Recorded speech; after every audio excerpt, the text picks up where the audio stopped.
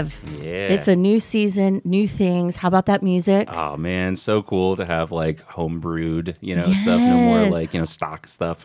On our team, Jeremy Gloff creates just amazing music. Look him up. But now we got theme music. We're like the big time. That's how you know you've made it. Get out, right? Like, woo, stick a fork in it. Yeah. So another exciting thing is today on location, we're filming our first Stick a Fork in It TV. Yes. Which promises to be informative with a little bit of laughter.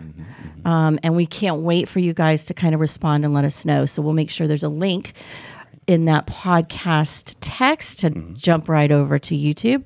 And we're really excited as well because now once a month, we're going to be adding Thomas Mance, our president and CEO, who really is our thought leader, but has this incredible sense of humor we're really going to have a great time with. So he's going to kind of, I don't want to say, we're supposed to be co-hosting the show, but we know it's a takeover. So, and I'm fine with it.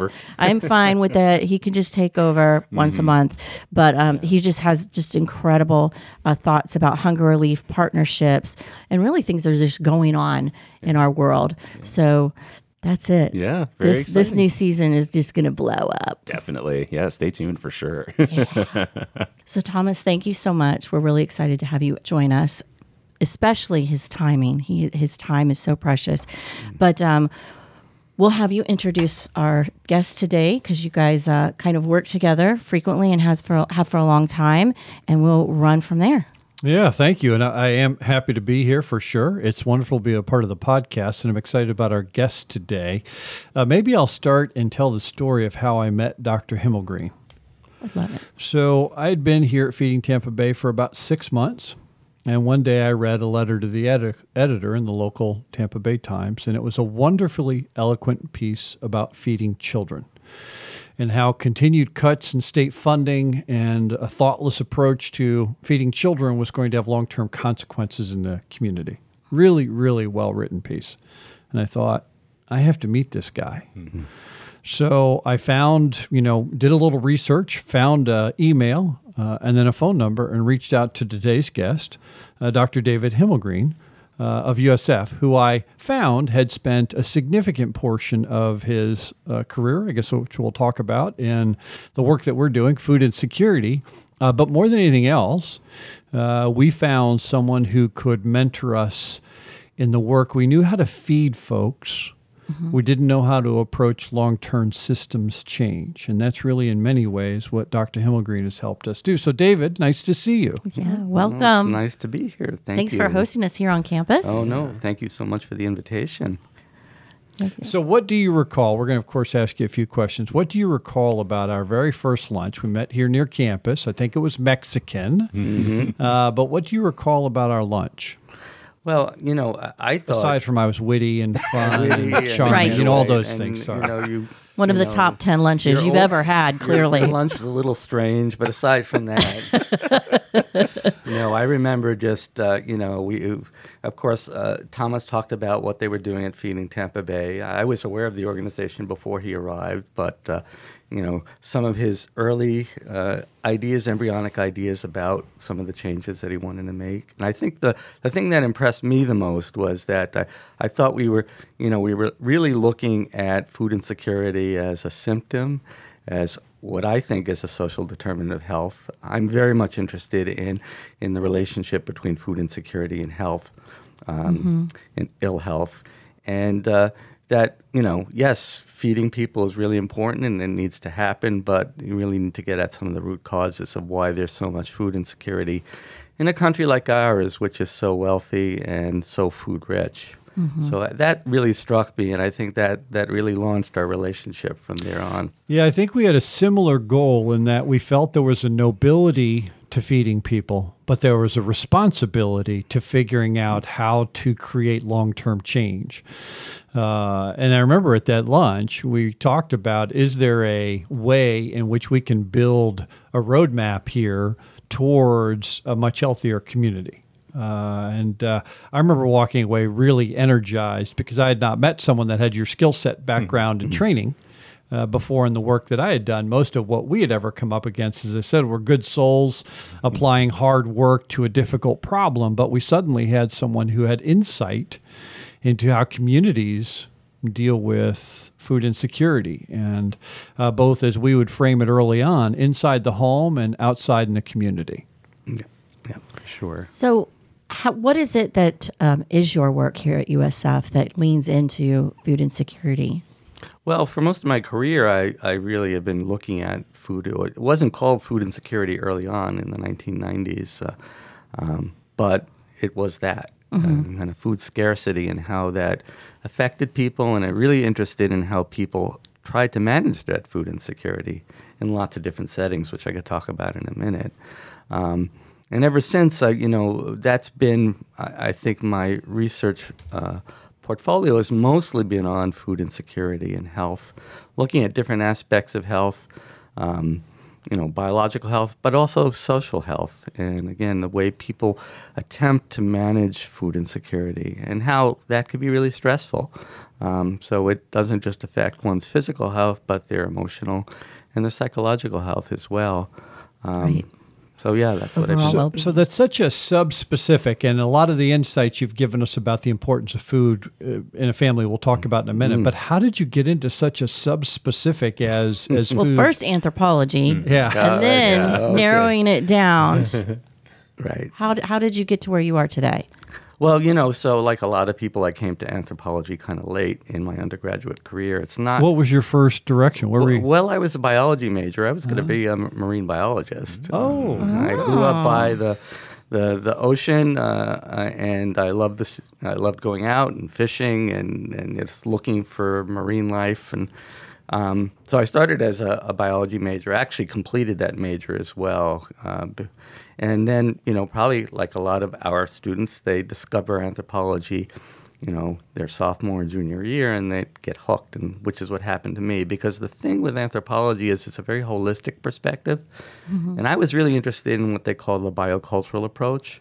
The relationship between biology and culture and society and how they interact with each other and can influence each other.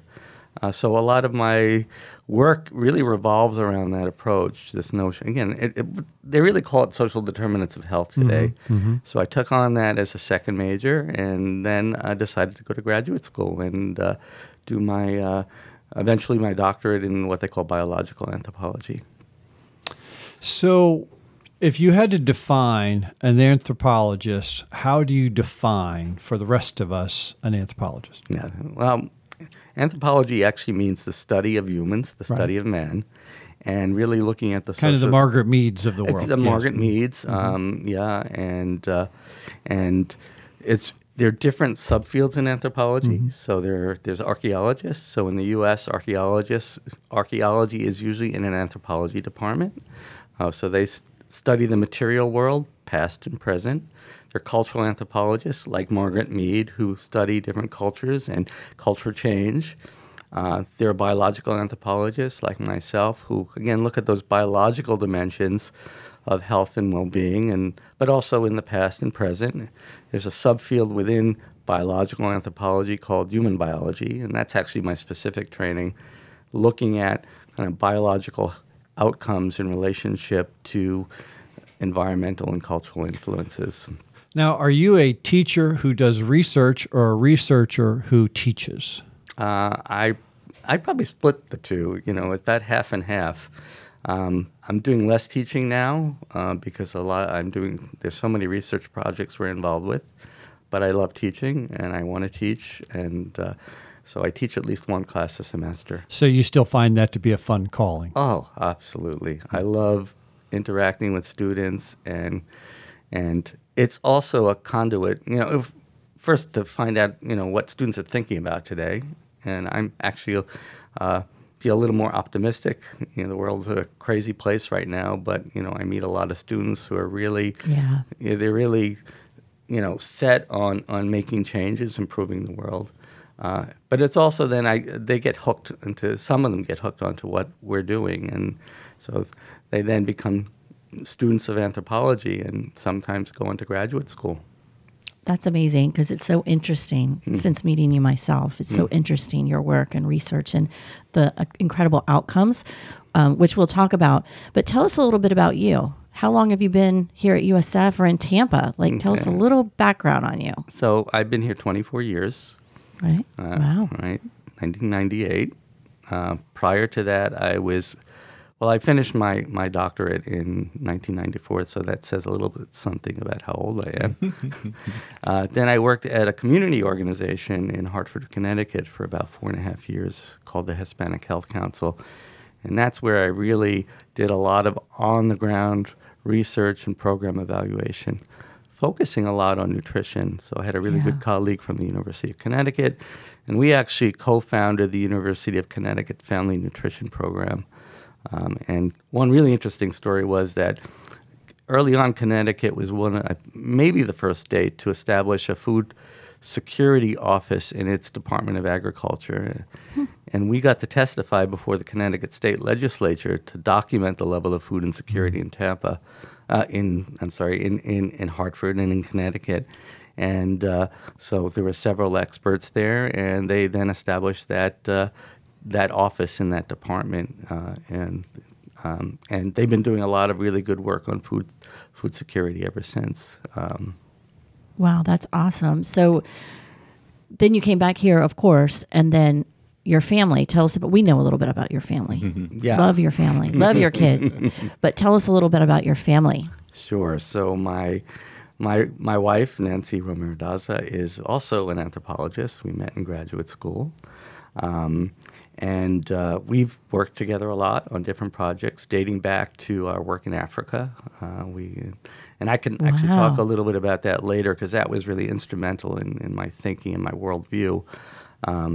So it's been really, a lot of people always kid you about, well, what is it like working with your spouse, your significant other? And it's worked out pretty well. Yeah. Overall partnership. Yeah, right. And when we gripe, we understand each other. And, right. And we also know when to give each other space around that. And then we have twins, Hannah and Eli, who are 22 years old. And they both, Eli volunteered at Feeding Tampa Bay for a little while. And he just finished his undergraduate degree in kinesiology at UCF. And he just started a graduate program here. He's big time into soccer, so he is actually an intern for the women and men's soccer team at USF. So he does all of the, they do all of this analyses of the athletes. They wear these monitors, the soccer players, and then he uploads the data and analyzes the data for the team and helps set up for practices and stuff. And most importantly, what's your daughter doing? I wonder. Not most importantly, but we're really interested and thankful. But go ahead. Well, she's finishing up at UF with a degree in journalism, and she's also working at Feeding Tampa Bay, writing some blog pieces and some articles. An intern for us. Yes. And she's a huge help in our communications department. She's really enjoying it. Yeah. It's a whole lot of brain power around your dinner table. Yeah, right? Try not to talk too much. So, David, I want to ask a little bit about, I was reflecting when you were sharing about your early work in field, directly in the field. And you chose to go into academia and research and teaching. What were some of the major guideposts along the way? And you mentioned an experience in Africa, but what were some of the things that shaped some of your career choices? What have been kind of the guiding thoughts that you've had about, the work you wanted to do, and less about it specifically, but more about this is the pathway I want to take with my career, my education? Yeah. Well, I did have the opportunity early on to have a number of experiences. I worked at Children's Hospital in Buffalo, New York, and we did a really interesting project on diet and gestational diabetes.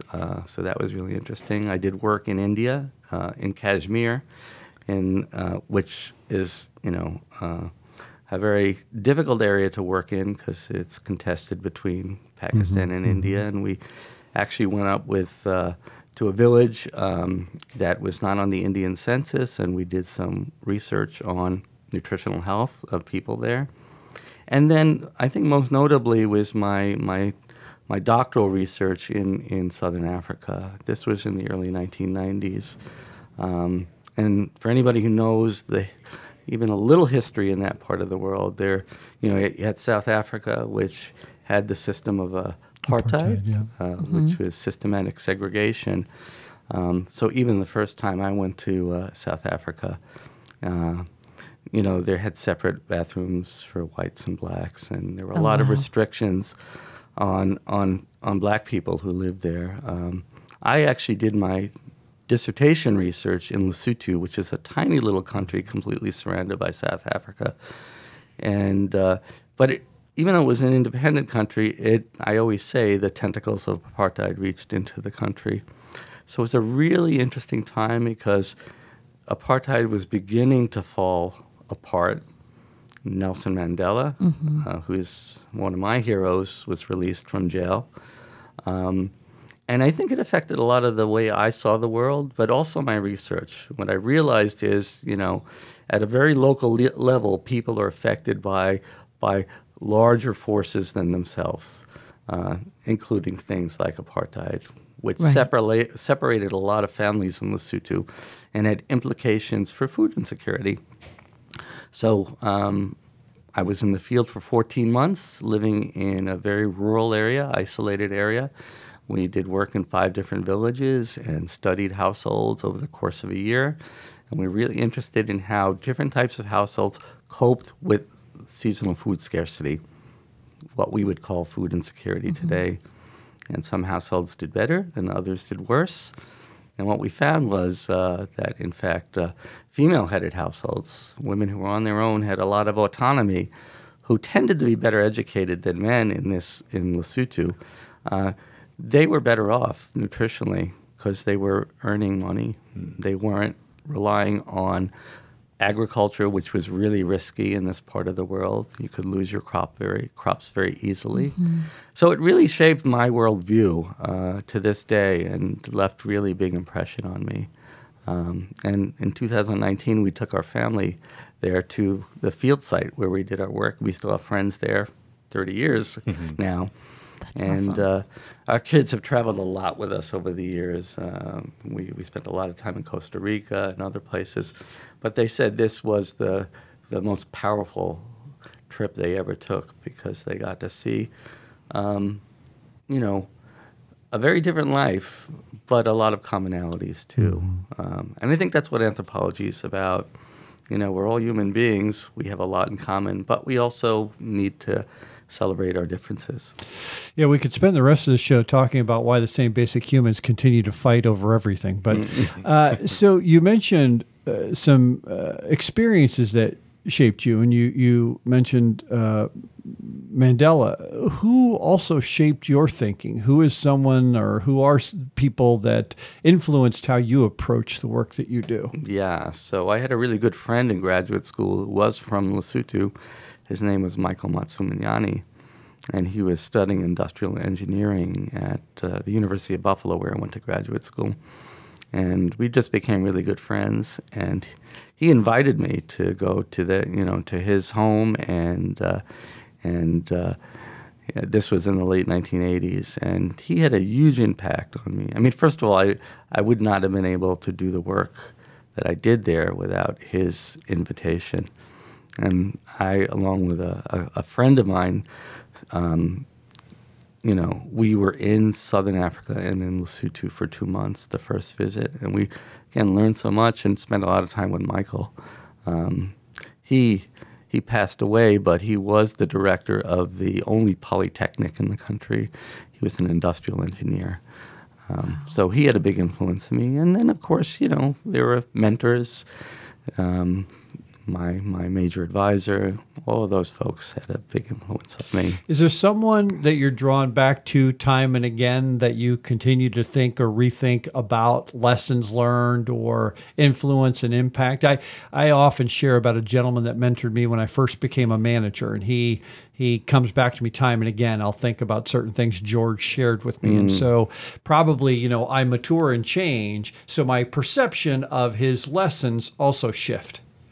Are there people or circumstances that you continue to be drawn back to say, this is kind of the theme that has run through my life? Yeah. So, as I said, when I finished up my doctorate in '94, I went to work at this community-based organization in Hartford. And the director happened to be an anthropologist. He was the director of research, and his name is Merle Singer. And he has been instrumental in developing a theory that we use to study the interaction between the social environment and health and well-being. This is syndemic theory, we call it. And I've talked a little bit about it. Yes, you have. Uh-huh. And he actually... I've learned a little bit here. Yeah. So, we, during the time, this was in the middle 90s, and we did a lot of research on food and nutrition. At the time, HIV/AIDS was really, ravaging a lot of inner city communities, including Hartford. And he really came up with a way of thinking about these interactions between disease and the environment that people live with it. Why is it some folks are at much higher risk for these diseases than others? I still keep in touch with him. I read all of his research, and he asks me to contribute to his work as well. So, yeah. It's funny how you get along further in life and you realize that there are some themes that you continue to wrestle with and think about that you probably came across when you're young, but they continue to manifest themselves in your life in a variety of different ways. One last thing about you and your career, right? So you mentioned that there's a little more tread off the tire. Have you ever thought about going back out into the field full time? No. I think, Those days are past? Yeah, I still would do small projects, and I have some colleagues in South Africa and Costa Rica. We may teach a program for undergraduate students in Peru next year, but they're going to be short programs. Most of my research now is local, and that's just a function of time, I think, and also the need, I think, as well. Right, and the partnerships. So you mentioned you traveled with your family. I'm really curious. What was your favorite? Of course, we've got to lean back into food a little bit. What can you think of that was your favorite food experience in your travels with your family? Oh boy, there's lots of them. But I think, can name a few. Yeah. So we used to do this program in Costa Rica for about 15 summers. Wow. And our kids, the first time they were there, they were 16 months old, and so we take students. It's a community health, what we call field school, basically a study abroad course. Mm-hmm. But there was this great little restaurant down in this tiny village, and they used to raise their own tilapia. And they had an open-air restaurant, and you could pick out your fish, and they would fry it up with lots of lime and cilantro and potatoes and whatever was available in terms of fruit and other veggies, and sit outside and look at this waterfall in the distance. And so we used to love doing that. It was just so peaceful. It also, I met a lot of folks who were really great entrepreneurs. This little restaurant was in the middle of nowhere, but there was a lot of tourists go to Costa Rica, and they made a pretty good business out of it. It was it's a unique setting, and it was just, it's one of these places you go and there's no rush to leave. You could spend 2-3 hours, and the servers aren't trying to get you out to get the next table. What an amazing experience for your children for 15 years, right? And what an influence to be in service and experience a country. It's just what they did every summer, right? It was their life until 15. How at 15 did it stop in transition? I'm just curious. Or they just got older and being home? No, well, we just stopped. We needed a break from Gotcha. it. Right. Yeah. So right. basically, You were taking students. Yeah, Gotcha. every year. And that's always very rewarding, but also very challenging. Right. David, we want to talk about our partnership in a minute. But again, one of the things that you've brought up, I think, as you know, lived overseas for a couple of years in Russia, and interesting food practices culturally as well. When you think about all the different places that you've been, and cultures that you've spent some time trying to understand, learn about, Are there common behaviors that all human beings have around food? Are there things that you could say this translates from, these particular practices or rituals, although they would have a particular flair in the particular place, but are there ways in which all of us treat food similarly? Yeah, I think so. I mean, there's everything from the mundane, where you're just having a meal every day and people are sitting together eating and talking and sharing food. Mm-hmm. That's really important. To, different practices and religious observances where food is central. For most of our history as a species, the food quest has been central and paramount to our existence. We had to find the food we needed to eat. We had to create these cultural practices that would get passed on from generation to generation, to make sure people knew how to get the food, how to prepare the food, and the importance of sharing food. That, I think, is universal and is central to our existence. So, and we've talked about this. Right, it's that meal not, around the table. Yeah, I want to Right. come back to that as a lesson in our work, but that's a great point, that it's that the sharing of food. One of the things I recall from being in Russia when I was there, they were very, very poor. They were just coming out of the breakup of the Soviet Union. People were remarkably poor. But we had colleagues, we worked with Russian folks, we had colleagues that would invite us into their home and they would literally give us their last bit of food because they felt that was an honor to do so. Yep. No, the same experiences I've had in Lesotho, which is a very poor country, and you'd go to someone's house and they'd prepare they rarely ate meat, but they'd slaughter a sheep or a chicken because you were a guest. And, it's that important to people to show hospitality. And So when you think about food, and this is a really simplistic way to ask the question, do you think about food more as nutrition or culture? I think people think about it culturally, yeah. And we know there's a big emphasis on nutrition today, and a lot of people know a lot about nutrition. But what really binds people is the culture of food. Foods that are meaningful to you, that you grew up with. Your eating habits, your food habits are formed early on in life, and they stick with you for a long time. So I think it's. What's a food habit? How would somebody know they had a food habit? Well, it's just the things we get used to eating that are important to us, that show our gratitude to others, but also what makes us feel good. Right? So we probably all grew up eating certain foods that bring back hopefully really pleasant memories. Yes. The idea of comfort food. Comfort food, right?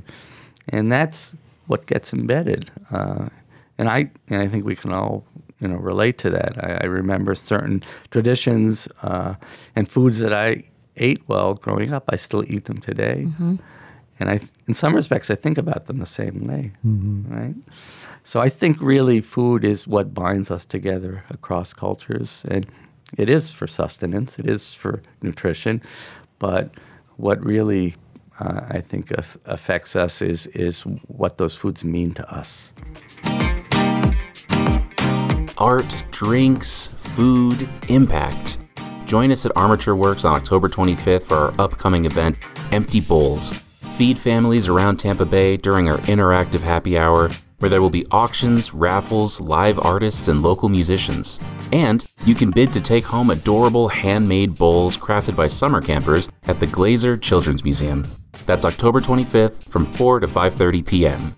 Purchasing a ticket gets you complimentary beverages and hors d'oeuvres and creates about 175 meals for our neighbors in need. Visit feedingtampabay.org/empty bowls to purchase tickets for you and your friends. We'll see you there. Yeah, it's a fascinating subject to think about. We view food as a means to be healthy, right? And we'll talk a bit more about that. But ultimately, the conversation we're having is that food really kind of defines who we are. Yes.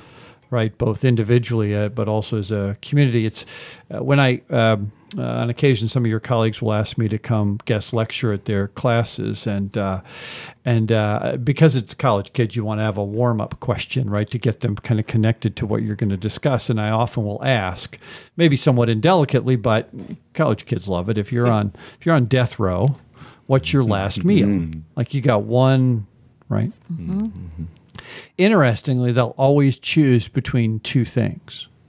One is a family memory, right? So it's a particular meal. They'll say, I'll have lasagna that my Italian grandmother used to make, right? Right. So others will have a food that tastes in a particular way and makes them feel a particular way.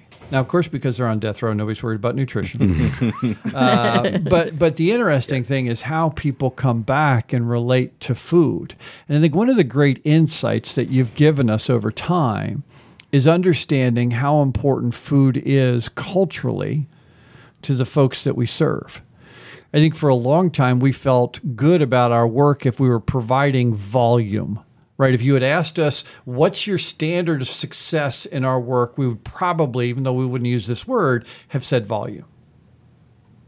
And I want to talk a little bit about our first research study as a way of having a conversation maybe about how we have evolved based on what you've taught us to understand the importance of food. So you'll recall the very first studies we ever did were around our backpack program. For our listeners, years ago, teachers came to food banks and said, on a Monday morning, I can't teach a child. They are so food insecure. They've got all kinds of challenges. I can't get their attention. They're unstable, physically, mentally, emotionally. They're just, can you help? And so food banks developed a concept of backpack programs, and literally on a Friday night, you would fill a backpack with food, and the teacher would identify the child inside the school that would be have the need for a backpack. And it was tried to be that's why it was in a backpack, because it was meant to be dignified so the child could take the food home. We'd done these for years. And we had thoughtfully grown them and felt good about them. And I recall specifically, I used to pull a bag off the shelf and show donors the little items in there, and there would all be pop-top cans and little things that a child could manage, a granola bar. And importantly, we felt good about it, right? But we had this nagging sense over time that we weren't really necessarily taking care of children in a way that we thought. And so we came to you and we said, David, can we study this? Can you help study this? And you said, yeah, we'll put a team on it. And we found a bunch of different findings, but I want you to talk about the two that still resonate in our work today. Yeah. I'll mention the two that have come to my mind. The first is that some 68 or 69% of the food was being eaten by the family every Friday. Yeah. So what we perceived as little Johnny or Sally having food through the weekend was a myth. The second thing that we found, which is why I brought this up, is that our food choices were culturally normative to us, but not to those we serve.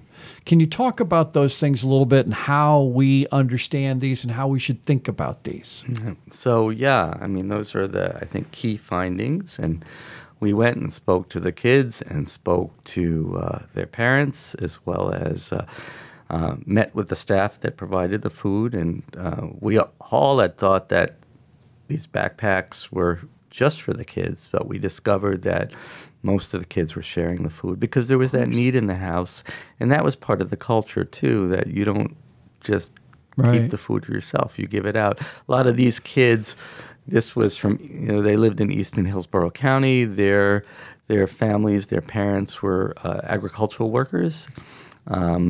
So there were very limited resources. There were transportation issues. So they would bring the food and they would share it because that's what you're supposed to do. And then the other finding was that, so as I recall, there were things like canned chicken and maybe tuna granola bars, and all fine stuff to eat, but not culturally meaningful or appropriate. And a lot of these kids and their families were Latino. And so they wanted more foods that they could identify with, like rice and beans.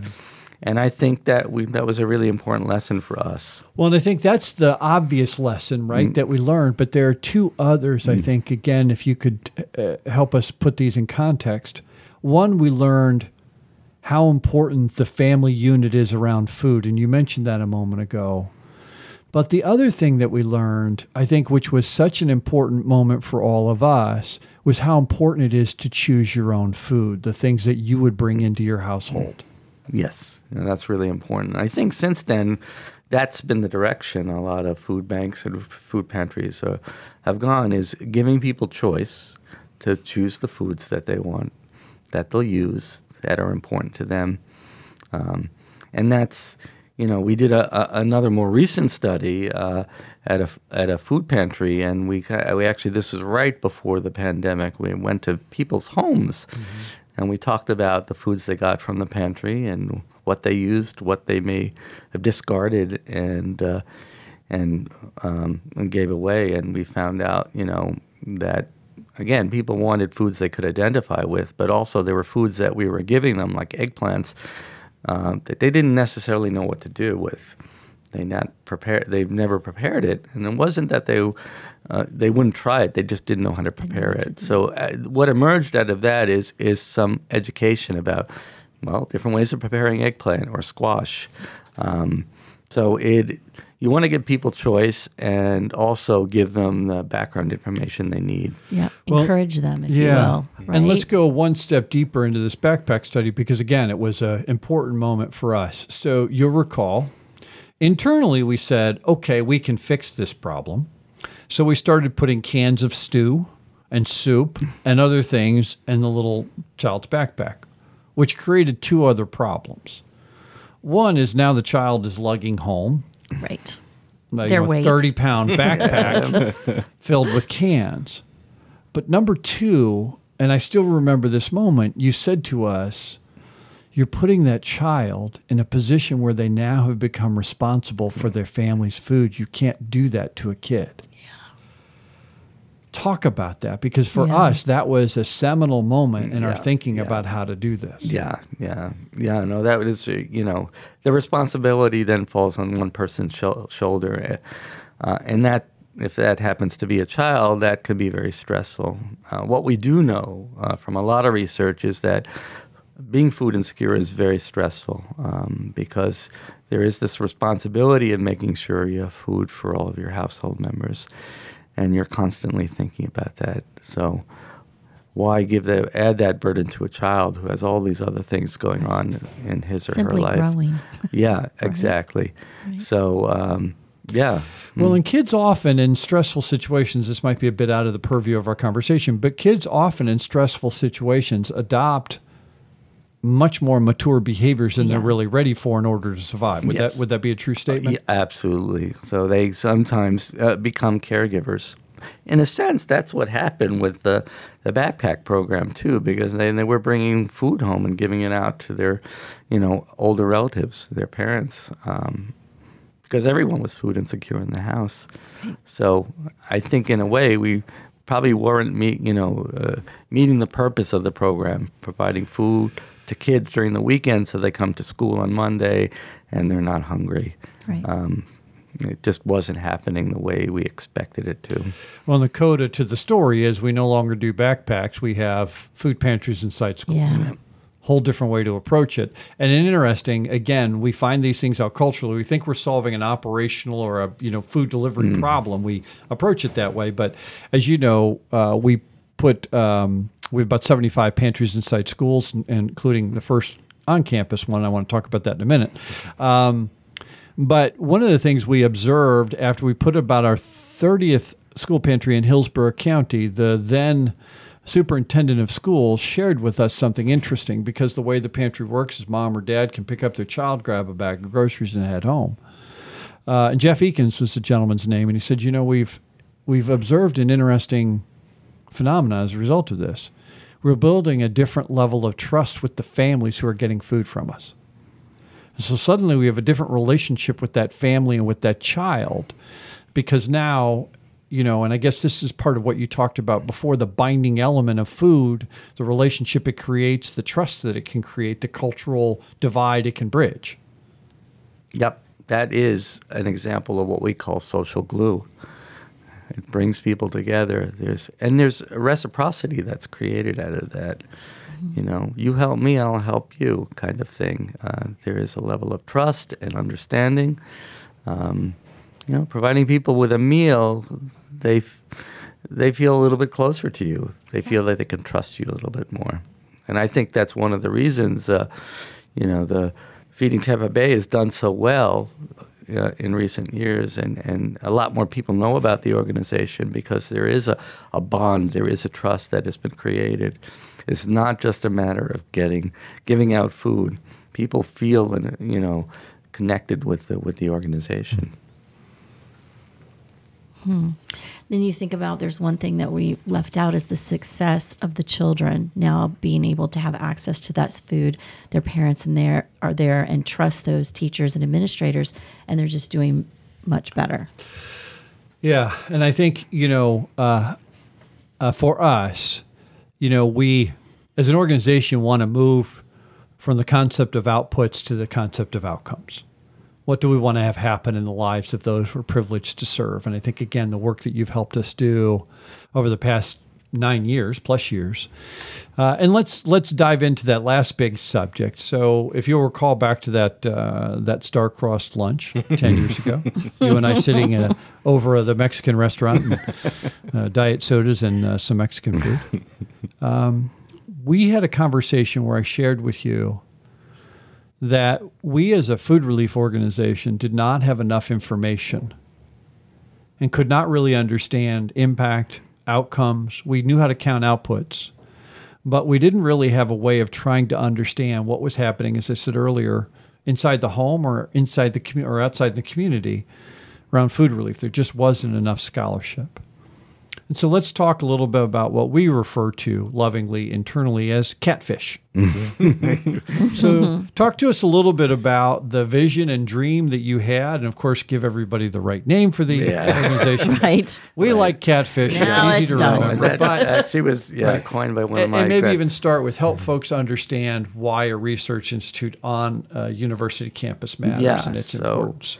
So, as Thomas said, we met, I think it was 2013, and we started working together in 2015-16.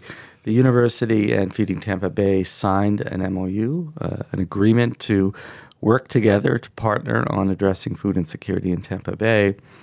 And then I decided, and this was in 2019-20, to set up a center. It's the Center for the Advancement of Food Security in Healthy Communities. It's a mouthful, but Catfish. Catfish. It captures you get it. It captures it all, right?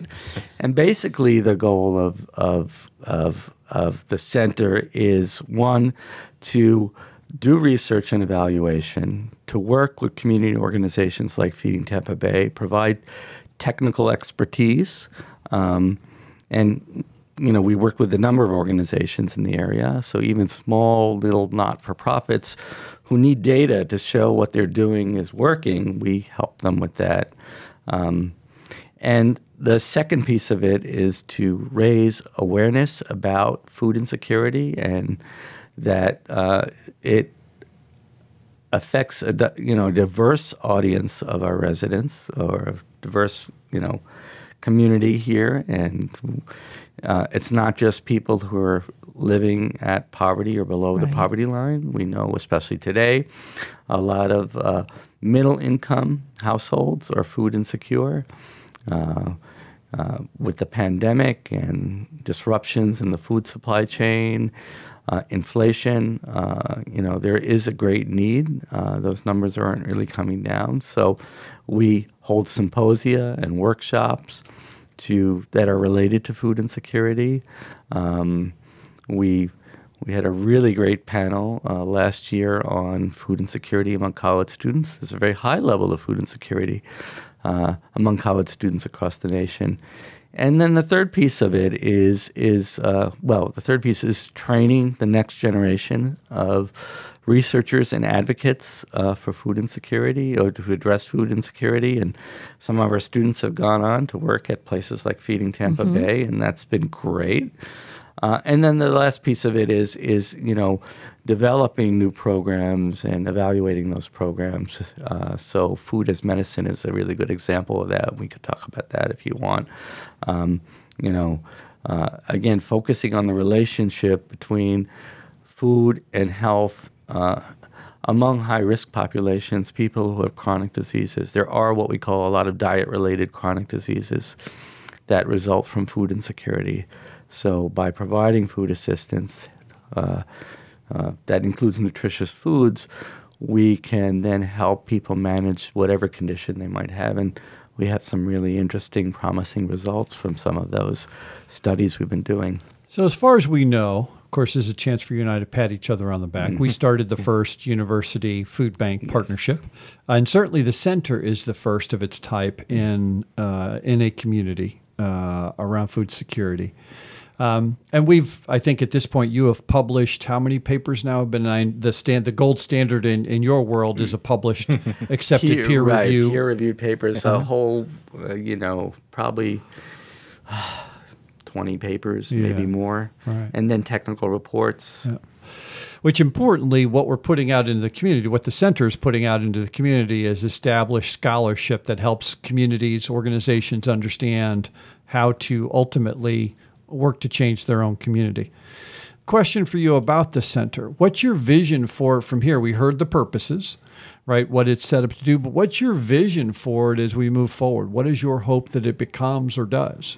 Well, I wanted to grow. I wanted us to work with more organizations, including Feeding Tampa Bay, on program development and evaluation. I think that's really important.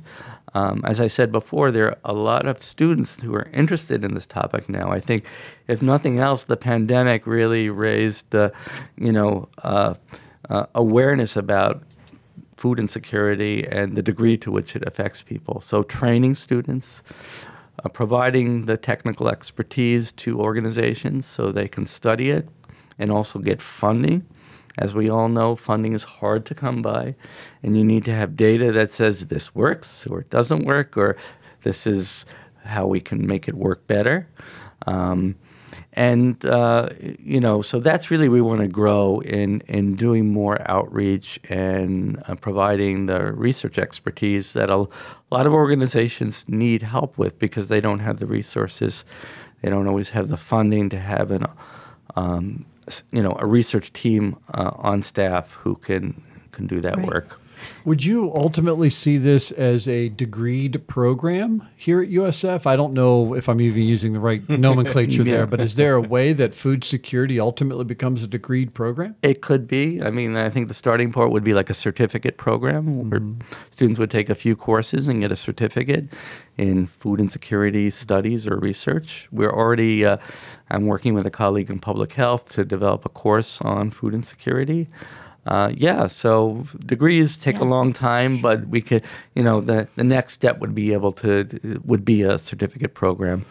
And I understand. Oh, sorry. Oh, it's okay. So you mentioned other partners that you would like to work with. Does someone apply to have you guys help them out, or is it something that you seek other organizations? I think both. Mostly they, because of word of mouth. Frankly, mostly because of all the work we've been doing with you guys, they hear about us and then they reach out to us. So we've been working with Tampa Family Health Centers. Gotcha. We just got a new project, USDA funding for a project that's going to be a combination gardening and nutrition education program in St. Pete. And you've gone national. Well, we might be. We'll see. Okay. We'll have to edit the. Actually, I should say we actually have. Last summer, we did a project with Feeding America National, was to do an evaluation and write a playbook on a pilot. It was a pilot home food delivery program. One of the locations was Feeding Tampa Bay. The other one was Feeding South Florida. Mm-hmm. So we wrote up the playbook for for Feeding America National, and they then disseminated that playbook to all of the 200 food banks in the country. And we're hoping we'll do some more work with National in the near future. So all of this really started over lunch with Thomas with Mexican food. Yes. Which is pretty he incredible. Has this effect on Right?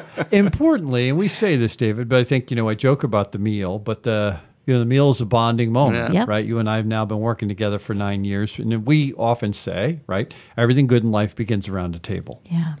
Right? So we come back over and over again to this fundamental idea that nutrition is about health, right? We could talk about that part all day long, but the part I think that's so intriguing to all of us is everybody has a relationship with food.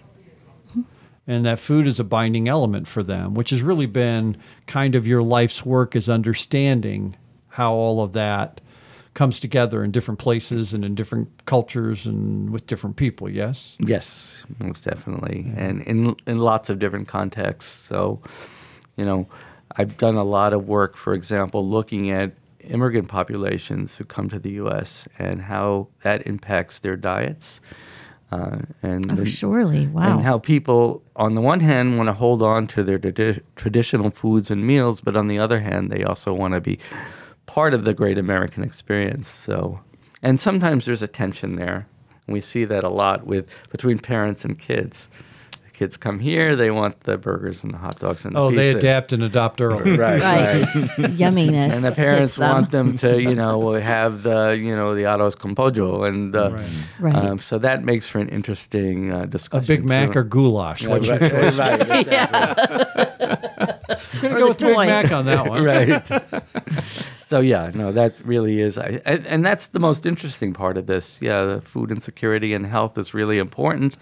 We want people to be healthy. We want them to be food secure. You can't have one without the other. But on the other hand, it's what brings people together. Food is what brings people together, and that's what we should really try to focus on to get to those better health and food security.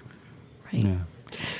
Well, speaking of food, we have a couple of questions we're going to ask you. Yes. Mm-hmm. Okay. On our closing of the show, Okay. we have a few questions. You talk about being around the table. We've talked about your family traveling, but what's your favorite meal at home around the table, and who's the best cook? Well, I can right off the bat. I'm the best cook. Hey. There you go. Woo! Nancy?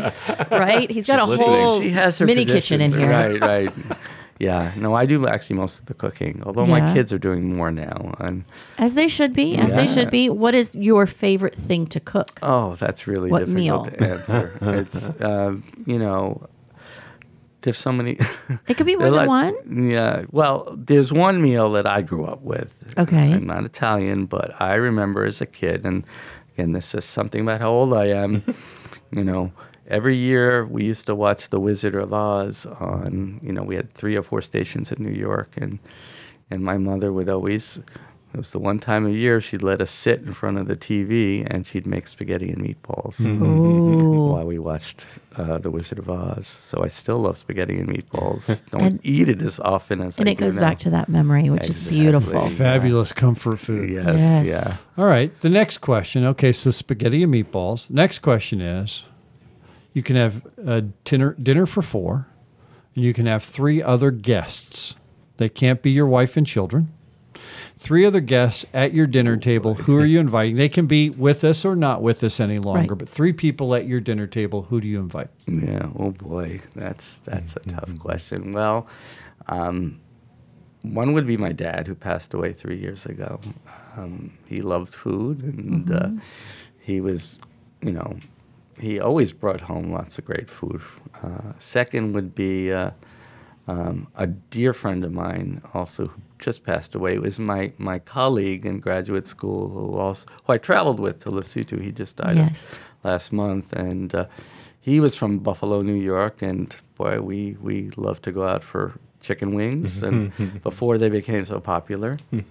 And the third person would be, that's really tough. I think about people,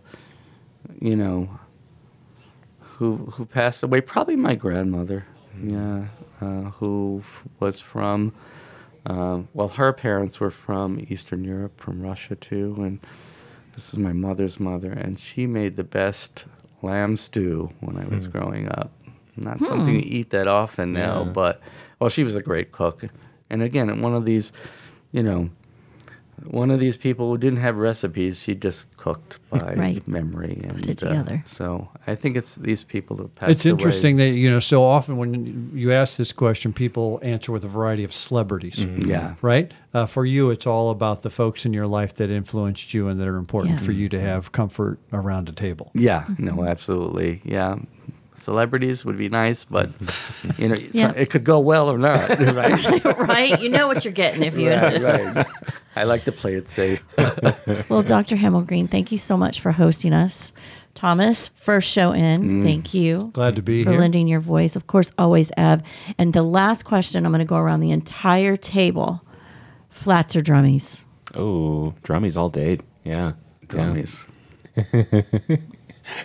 Tom's like, what are we talking about? What do you mean? With wings. What? With chicken wings? Do you eat the flats or the drummies? Oh, definitely drummies. See? Why do you call It's a them flats? Because that's what you call them. Yeah, I don't know why they're called flats, but they I don't are. either. Yeah. Definitely drumsticks all the way. It must be a If you're girl going to thing put that because much it's flats. investment into something, you want a return for the investment. You have to work for it. Yeah. Nope, Right? I'm a flats girl. Yeah. Well, thank you guys for listening to us once again. Don't forget, we have Stick a Fork in It TV coming. Stay tuned. And we will leave how you can get a hold of Dr. Himmelgreen and his research. He's done amazing work. He's changed food banking and how we address food. And it has been a privilege of mine to work in this arena. We'll talk to you next time, friends. Thank you. You can learn more about Feeding Tampa Bay and how to join the movement at feedingtampabay.org. You can also follow us on Facebook, Instagram, Twitter, LinkedIn, YouTube, and TikTok at Feeding Tampa Bay.